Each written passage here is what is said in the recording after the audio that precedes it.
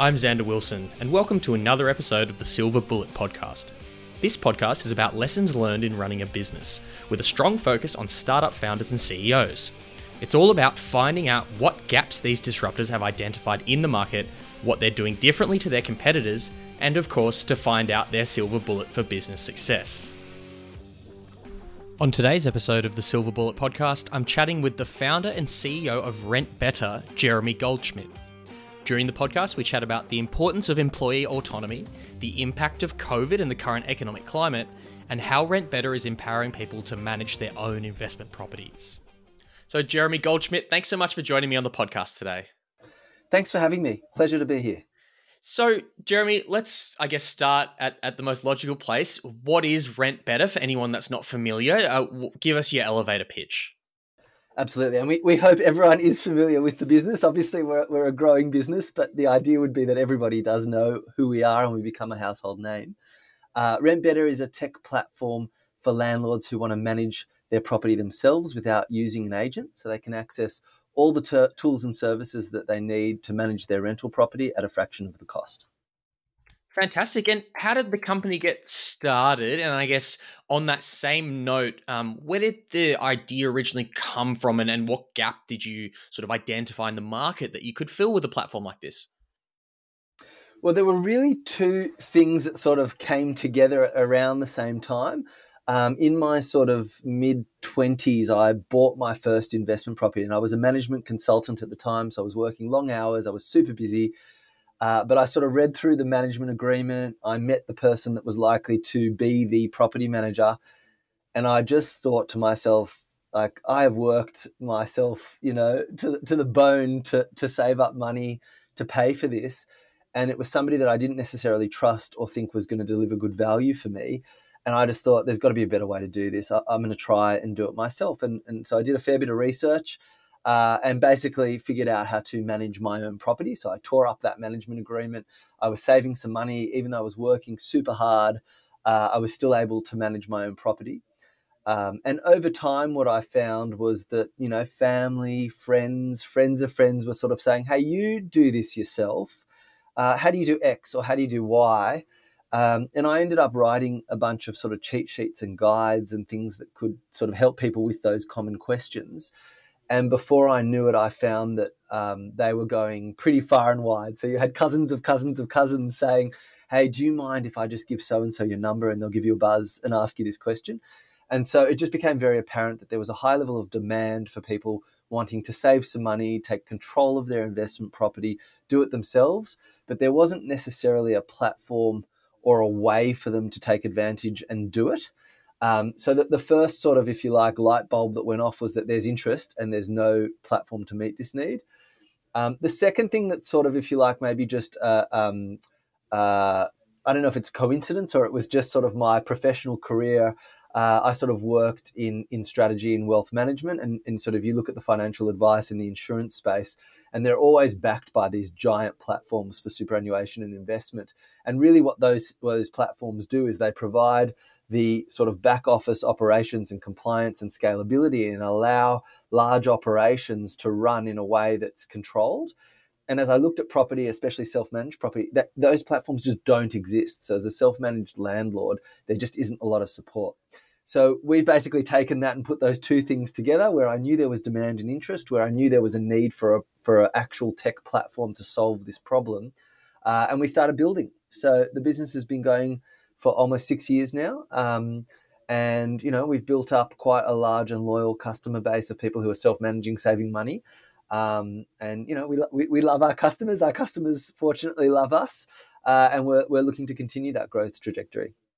Yeah, and I guess if we just strip it back a little bit, what were the main and what are the main issues that investment property owners and people that are looking to become landlords face when they decide to go external? And then on the other side of the coin, apart from obviously saving money, what are the other advantages of self-managing? Absolutely. I think there's two parts to it, right? And there's sort of the tip of the iceberg, and then there's the iceberg beneath, which is sort of the big hairy part.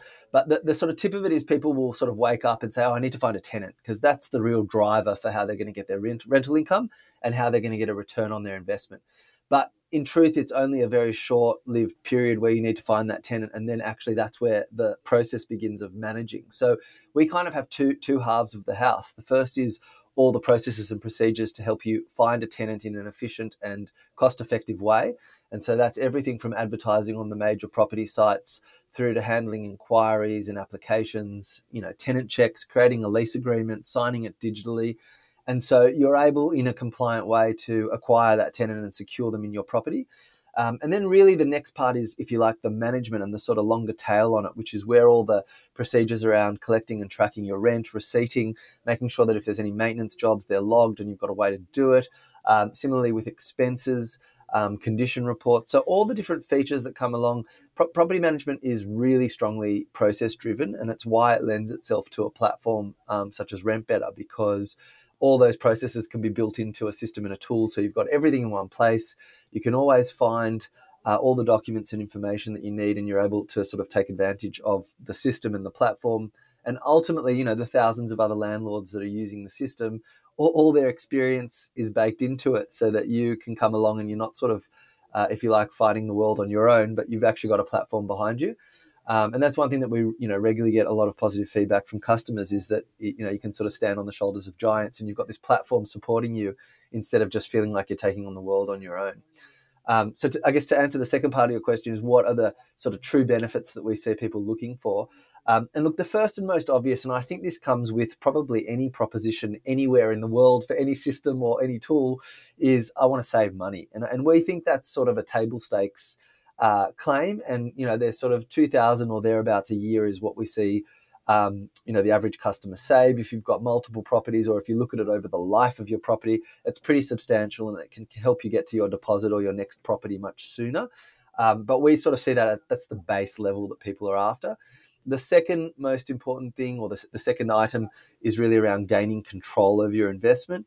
And typically what you'll hear, and, if you speak to anyone on the weekend or at a barbecue or family and friends, you'll typically hear people feel that they're not either getting a lot of value out of their experience with a property manager, or there's just always some real estate agent story where people, whether it's in the sale or the rental process, it tends to fall at the sort of bottom of trusted professions for a reason. I think most people have a not so pleasant story with someone, and there's a million reasons why it may or may not have been a fair outcome. But what we find is that people ultimately want to gain control, have access to information, and be able to communicate directly with their tenant.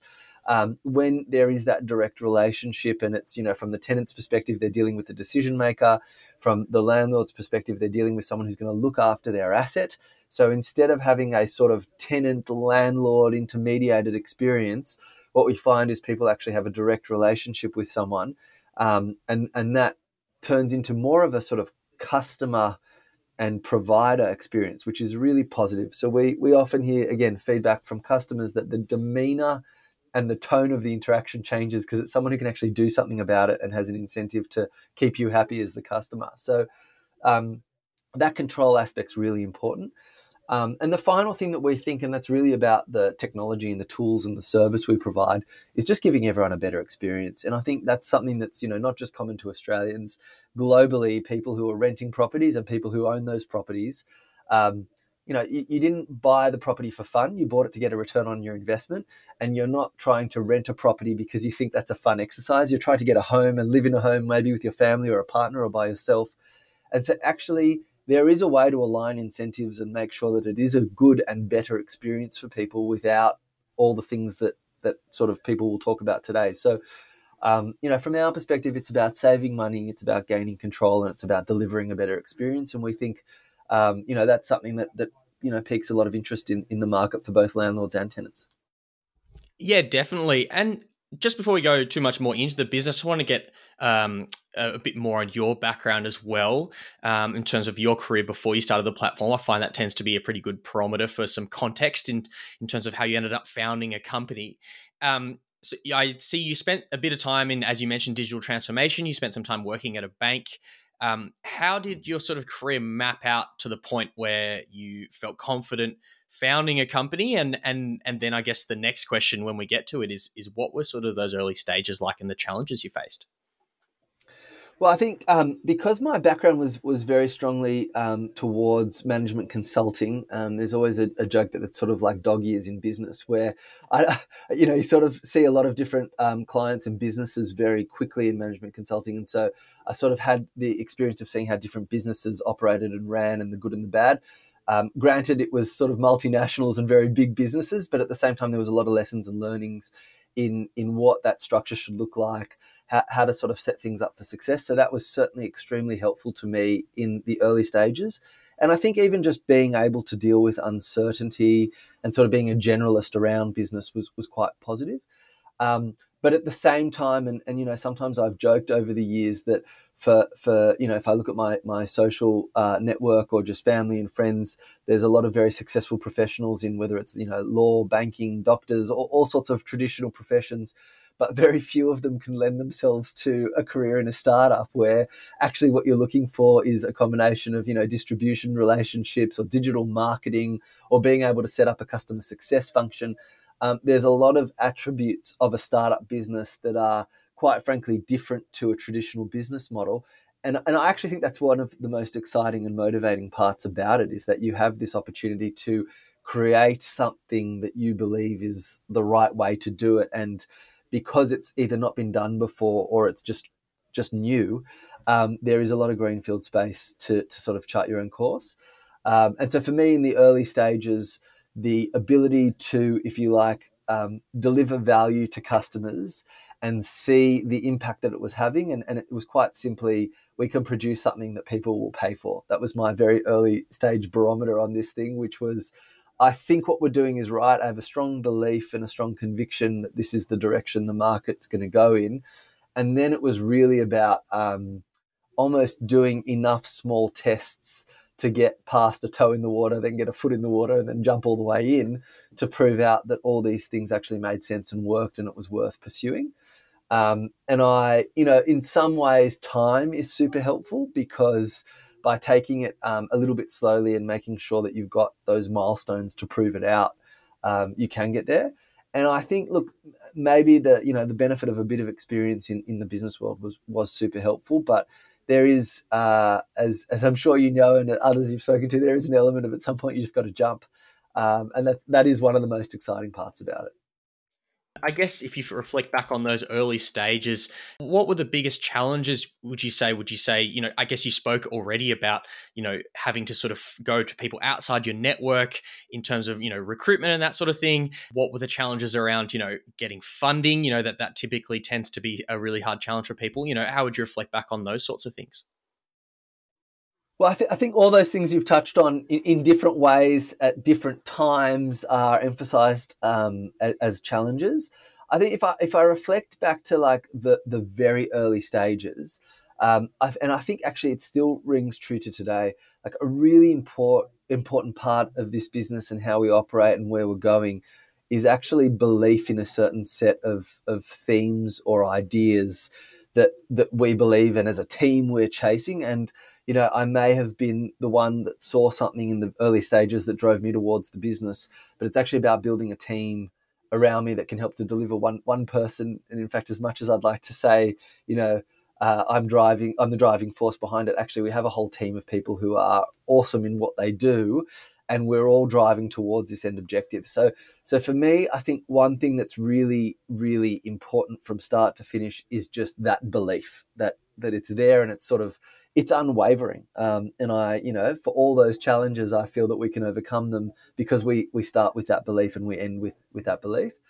I think the second part, and it's again gone up and down as a bit of a cycle through the pandemic and beyond, was finding the right team members and the right staff. And, I touched a little bit probably on capability, but to me, there is an equal, if not greater, match of sort of willingness and commitment. And I often found, and in our team, if you look back, people have been here for quite a few years, but they're people who were sort of equally committed to the cause, also had the right set of skills, but were committed to the cause as opposed to being, the 50-year veteran of that particular role or that expertise. And look, I think just generally as a business, finding that sort of path to market is really critical. And I think we, again, still something we talk about daily, like getting the product right is really the hard work and the heavy lifting. And we every day, we've got a team of engineers who are building and working and sort of refining everything that we do. But I think understanding the customer and making sure that what you're delivering meets their need it seems so obvious, but being able to find that right customer, explain to them your proposition and explain to them how they're going to get it. Even though we've been at it for quite a few years, I still every day sort of find there's a new insight or a new learning of how to actually perfect that. And I feel like we're on a great journey and a great path, but there'll always be more to doing that in a better way. Yeah, and when you reflect back on your past career experiences, were there any practices culturally or I guess business related that you wanted to replicate from your previous employment? And I guess on the flip side, were there any business or cultural practices, perhaps at some of the larger companies that you wanted to avoid, obviously being a startup? Yeah, look, I'm going to start with the easier one first, which was things to avoid. We have got to a different sort of cadence and rhythm in the last probably 12 months rather than the previous few years, but actually trying to avoid overkill of meetings and use that time more efficiently for delivering and doing of work. And again, it sounds so simple and obvious, but it's been a big one for us as a business just in how we do things over time. And so really quick, short stand-ups or being able to always meet over a very specific objective.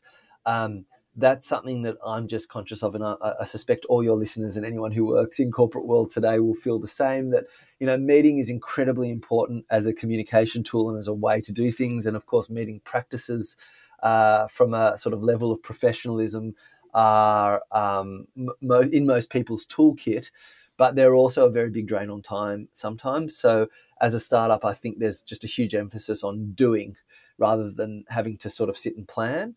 And because of that, I think meetings, we've always been very, very conscious of what percentage of our day is meeting versus doing. And I'd like to think that continues as a part of our DNA and who we are. I think there's also probably a strong level of belief in our team just individually that I guess autonomy is probably quite important to us culturally.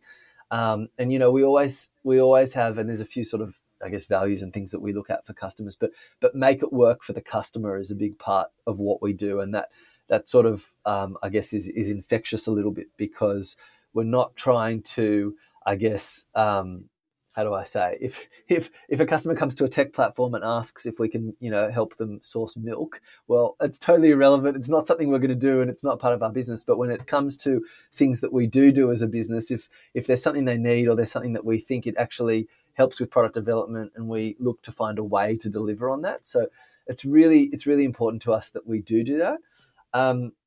So I think those sorts of parts form our if you like our culture and our DNA. And look, I think other business practices, I guess, as a sort of background, being financially literate has been a big part of my career path. And I think that sort of stuck with me a fair bit. I love an Excel spreadsheet. I'll always love an Excel spreadsheet. So forecasting and modeling is very much a part of what I do and how I operate. So look, I think that's stuck with us. And, as we get into more sophisticated systems, there's probably less of that required. But it's still part of who we are. Yeah, and also I guess I wanted to ask if you just reflect back on the last few years. Interested to know in terms of external factors, the sorts of things that the parts they've played in the business and how it's impacted. You did mention COVID briefly a little bit earlier. Obviously, that was something that drove a lot of people in the property space to digital platforms. Just wanted to know what sort of impact that had, and then I guess more recently, the economic climate, what sort of impact that has had on your business. Yeah, we sort of see two little bumps or waves, if you like. So in the very early March, April 2020 period around COVID, and there's actually some pretty good RBA stats on this as well. There was a few changes with Airbnb bookings and the way that they were going to allow people to cancel because of travel plans. And there was this huge spike of anyone who was in the short-term market had to turn to long-term platforms. So we were very much the beneficiary of sort of short-term people exiting that market. It took about 12 to 18 months, but we saw it level off a bit where Airbnb started to pick up again. It's obviously a big presence in this market. And so people who are very naturally geared towards short-term rentals over time trailed back to that. So it was a nice bump, but we found that people started to return, but it sort of helped us with a big growth spurt. And then again, over the last 12 months, what we've seen is basically, I think, a trend towards people looking to save money and probably being a bit more thrifty. And, if you look at your investment property and you look at your mortgage rate, people will fight tooth and nail for about 50 basis points or 0.5% off their interest rates. And if you look at the savings we offer, it tends to, on average, map out to be about the same thing. So in actual fact, if you can get your interest rates down by 0.5% and you can look at sort of transitioning from a property manager to a self-managed platform, that's sort of a full percentage point off that you can probably find off your current mortgage, which is pretty substantial. So, we'll never know truly whether it's the market or just that we're sort of getting better at what we do that's driving more customers. But we're definitely seeing that it's favouring our model. And I think, the sort of converse or the flip side to that is I also think that a lot of people are just recognising that an intermediary or a third party is not always the way to go. And with more of our lives being online and more, my wife always says there's a dashboard for everything. And I feel like it's the same thing with property, right? There's just now a dashboard and a way to self-manage. And so I think that we represent that, and it's therefore become more attractive to people. Yep, anecdotally, as someone who's been in the rental market for a little while, I can tell you that I'm pretty over property managers. Yeah. I think that's a common theme. Yeah, absolutely. And just, I guess, looking forward for you guys, what do the next 12 months look like for RentBetter? Are there any exciting innovations in the works, and where would you like to see yourself sort of maybe this time next year? So there's 2 or 3 big things that are on our roadmap at the moment. The first and sort of most present for us right now is building out our marketplace with service partners who, we really want to look a little bit more like a supermarket for property owners, where if you need someone to help with removalists, if you need someone to help with cleaning, if you need someone to do a condition report, if you need someone to shop and do a viewing for you, just because you're self-managing doesn't mean you do everything alone. Sometimes you need to book people to help. So bringing that network and that ecosystem play into the platform is super important for us. And we're making pretty good strides towards that and working with partners to get them into the platform. And it gives our customers a lot more choice, which we love. And so that's sort of the next, first half of the next calendar year or the next 6 months for us. That's a big part of making that more present. And in the second half of the year, I'm always conscious of sort of getting too excited and getting too sort of bright-eyed about new things, but just looking at other markets and how the RentBetter platform can, if you like, be operated in different markets overseas or different geographies. And so we're starting to do a bit of sort of research and planning around that and look at ways to, if you like, take the business to a bigger addressable market. So those are both super exciting to us. And, we've got a little bit of a quiet period over the sort of Christmas, New Year's break. And the idea is to sort of take stock of where we're at and really get going for next year. Yeah, fantastic. And just to my final question, which is, the namesake for this podcast, which is, what is your silver bullet for business success? And just for some background, it doesn't even have to be a practice that's related to business. Quite often people come on here and say it's going for a run in the morning or it's a philosophy. It could be more than one thing. But I just really want to know, I guess, what you think that you've been working towards and kept true to that's allowed you to, get to where you are with the business. There's 2 parts to it, I think. I mean, the first thing is just as a sort of natural behavior from my perspective is I've always believed, I don't have all the good ideas or the right ideas. And so I talk to a lot of people. And so as much as I can, and I found this in every facet of the business, finding experts or people who are really good at what they do.